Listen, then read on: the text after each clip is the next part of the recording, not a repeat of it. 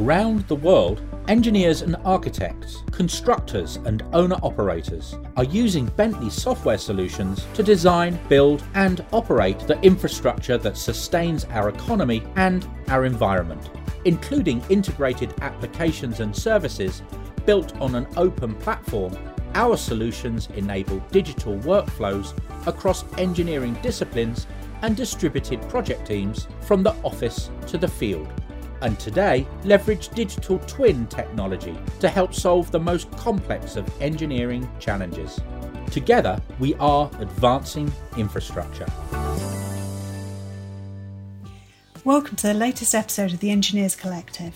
I'm Claire Smith and I'm editor of New Civil Engineer, and I'm joined today by our Head of Content and Engagement Rob Horgan and our reporter Catherine Kennedy for a new special on the collapse of the Champlain Towers South residential building in Surfside near Miami in Florida in June, which has sadly claimed the lives of up to 140 people. As well as looking what happened in Miami and analysing what experts have suggested as the probable causes, we're going to be looking at what changes this tragedy could bring for the US construction sector. We're also going to be speaking to former NCE editor Ty Byrd to draw parallels from the Ronan Point disaster in the UK in 1968, when a gas explosion caused a progressive collapse that shocked the country's engineers and led to widespread change in the industry. So back to Miami. It's now 3 weeks since the name Champlain Towers South became infamous in global news feeds. At about 1:25 a.m. local time, seemingly without warning, part of the 12-storey building, which was built in 1981, collapsed. News reports suggest that 35 people were rescued from the rubble. Some managed to escape from parts of the building that remained upright. And as we record this episode, 64 people have been confirmed dead, but another 76 are still missing. Catherine, you were following the story closely from start. What were the initial thoughts around the cause of the collapse? Yeah, so one of the first things I think that came out was that the building's 40-year review was due. So it was built in 1981 and it was due this standard 40-year review, which is what happens in the US. And according to officials, it was undergoing its recertification process and did need repairs. So some experts have kind of highlighted then that older buildings aren't built to the necessary standards of today, and they've also said that it would be useful to know what site investigations were undertaken prior to construction, but at the same time site investigation practices have advanced as well since the building was constructed, so a lot of discussion around the review and how it was built.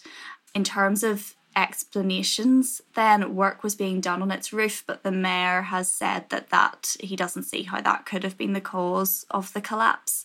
Other explanations then include structural issues with the ground floor pool deck area, ground movement from nearby construction work, and then salt impact on the building with it being in this coastal area. So as well as that, reports of a study which was done last year, and it was from Florida International University. That has been highlighted as well. So that report said that it warned that the building was unstable and said it had been sinking at a rate of 2 millimetres per year in the 1990s. So a lot of discussion, a lot of different factors. You do sort of wonder if it's going to have been a combination of things. But John Pistorino, who is the structural engineer who evaluated the Florida International University bridge collapse, he's been hired to investigate the cause, and he's kind of reserved any judgment at this stage, but he said he was struck by the surveillance video that showed the collapse started in the centre of the building and then pulled down the entire north section. So he's been looking at that, but the investigations are or will be ongoing. So it wasn't long after the collapse that news broke that there were major structural issues with the building that were noted 3 years before the collapse. Rob, you've been looking at that report. What were the problems and could they have contributed to the collapse?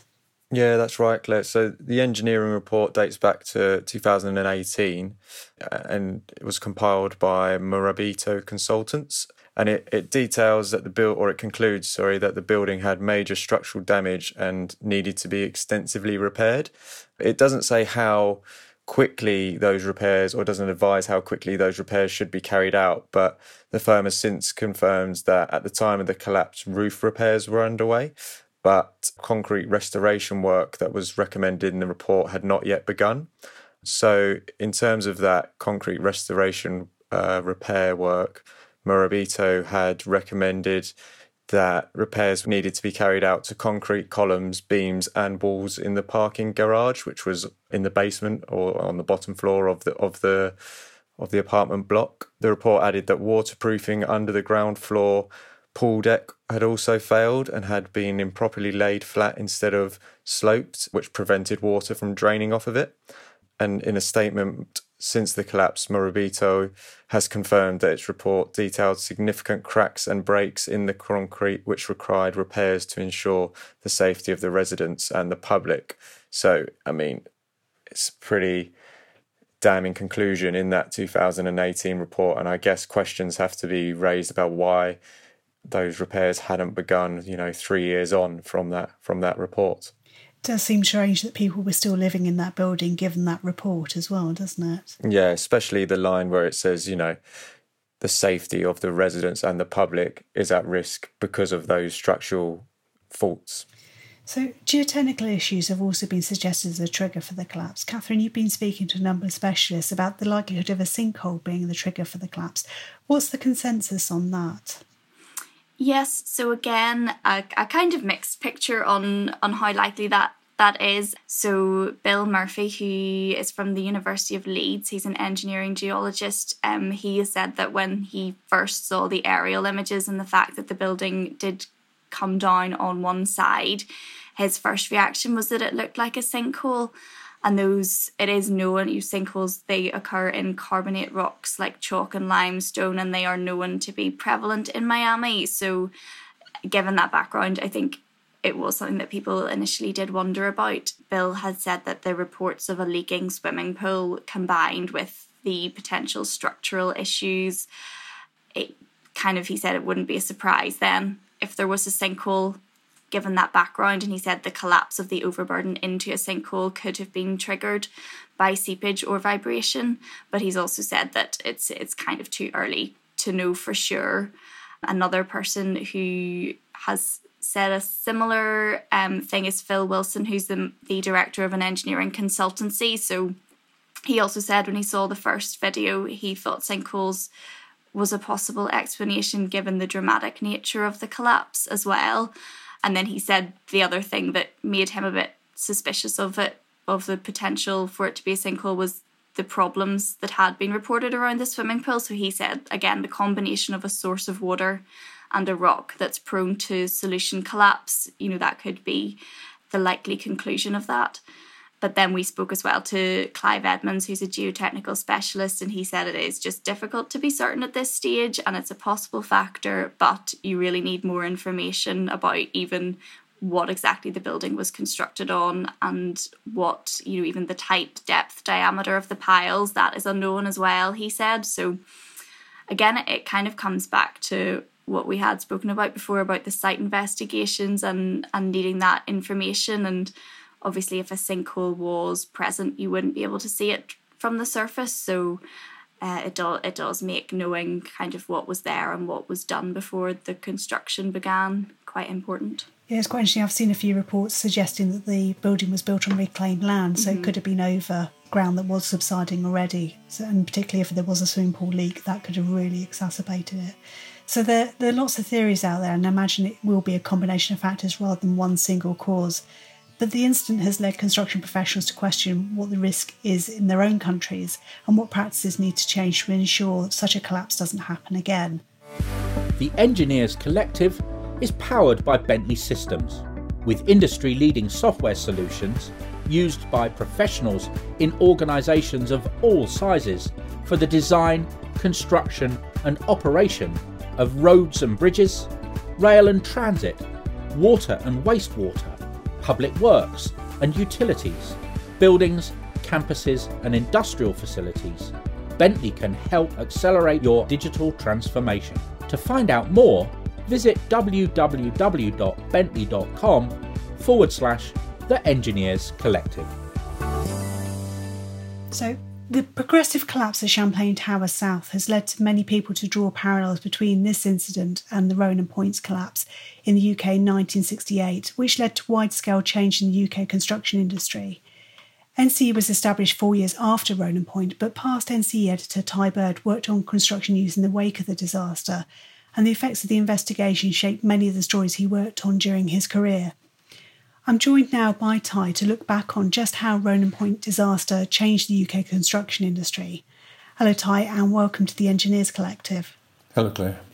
So can you tell me what led to the collapse at Ronan Point? How to put this?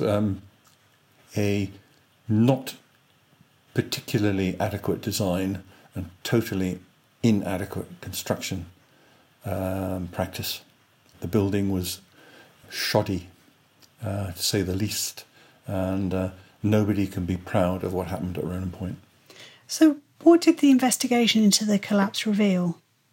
Well, it revealed a number of things. That the building obviously was vulnerable to quite small explosions. It was also vulnerable to wind. That wind loading hadn't been really taken into account. It was vulnerable to fire.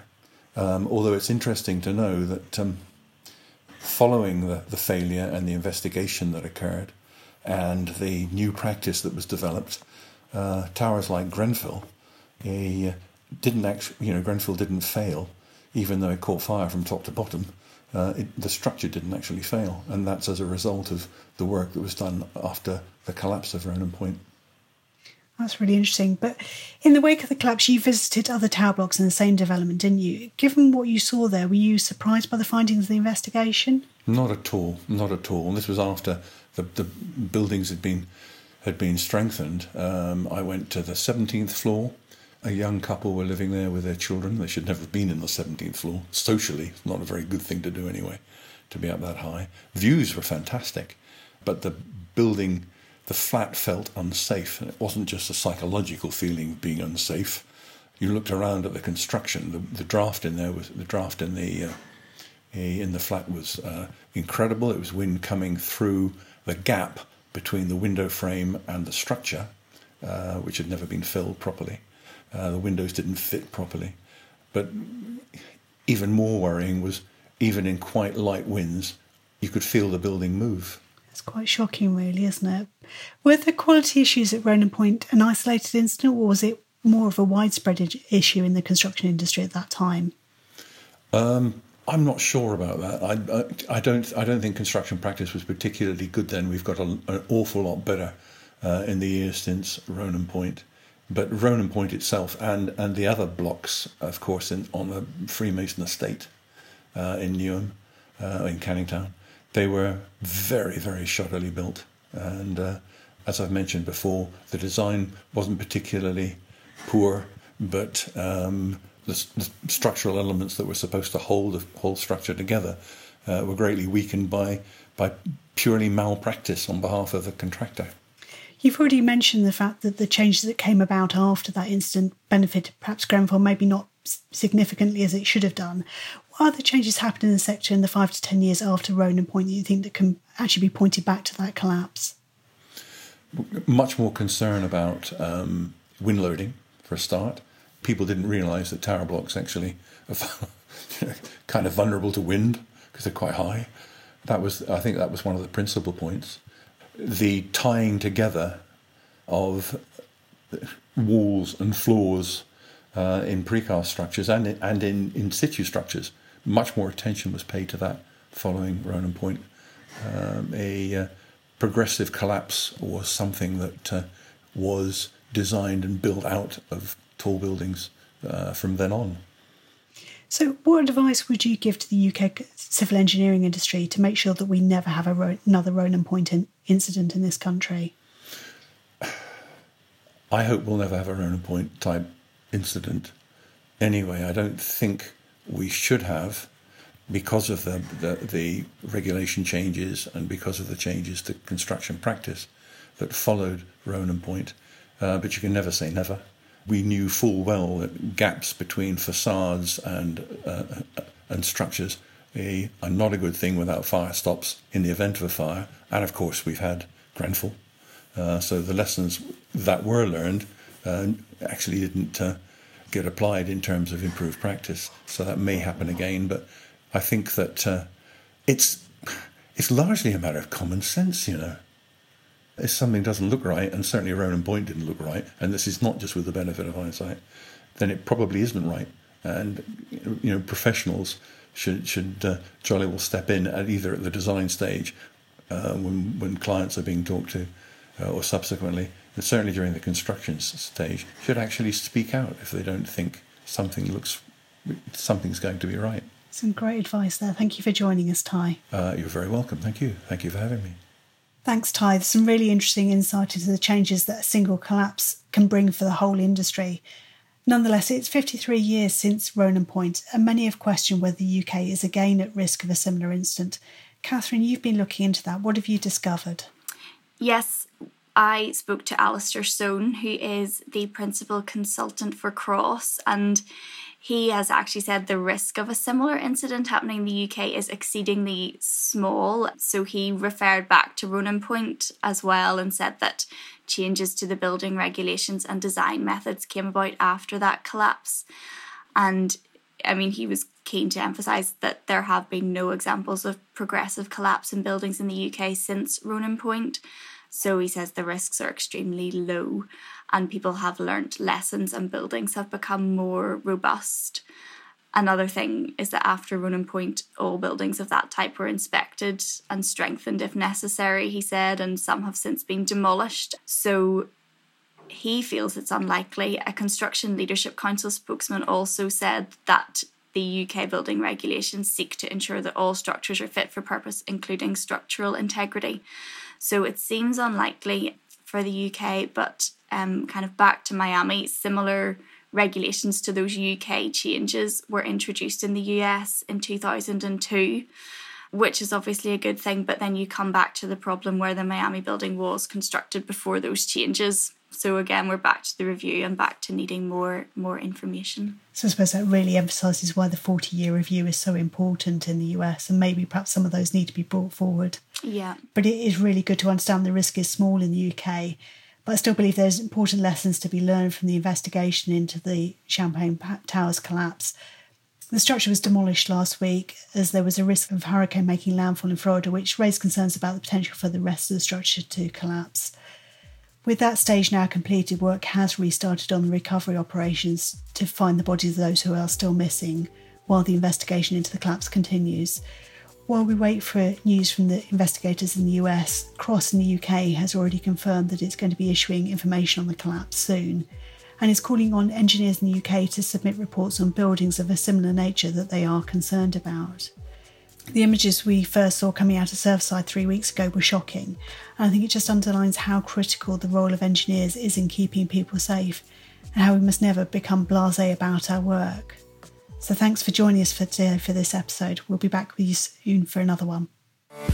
The Engineers Collective is powered by Bentley Systems, with industry-leading software solutions used by professionals in organisations of all sizes for the design, construction and operation of roads and bridges, rail and transit, water and wastewater, public works and utilities, buildings, campuses and industrial facilities. Bentley can help accelerate your digital transformation. To find out more, visit www.bentley.com/The Engineers Collective.